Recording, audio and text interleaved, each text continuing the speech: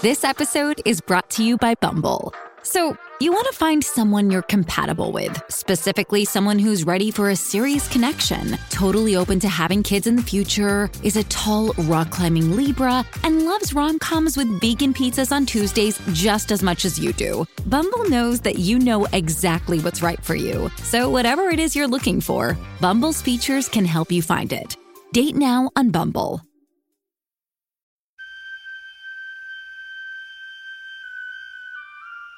The poem says, "Human voices wake us, and we drown." But I've made this podcast with the belief that human voices are what we need. And so, whether from a year or 3,000 years ago, whether poetry or prose, whether fiction or diary or biography, here are the best things we have ever thought, written, or said.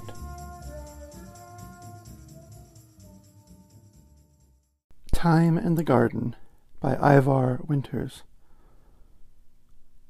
The spring has darkened with activity. The future gathers in vine, bush, and tree, persimmon, walnut, locust, fig, and grape, degrees and kinds of color, taste, and shape. These will advance in their due series, space the season like a tranquil dwelling place. And yet excitement swells me, vein by vein. I long to crowd the little garden, gain its sweetness in my hand, and crush it small, and taste it in a moment, time and all. These trees, whose slow growth measures off my years, I would expand to greatness. No one hears, and I am still retarded in duress. And this is like that other restlessness, to seize greatness not yet fairly earned, one which the tougher poets have discerned. Gascoigne, Ben Jonson, Greville, Raleigh, Donne.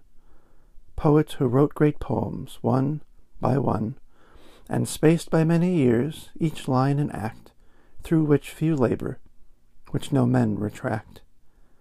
This passion is the scholar's heritage, the imposition of a busy age, the passion to condense from book to book unbroken wisdom in a single look, though we know well that when this fix the head, the mind's immortal, but the man is dead.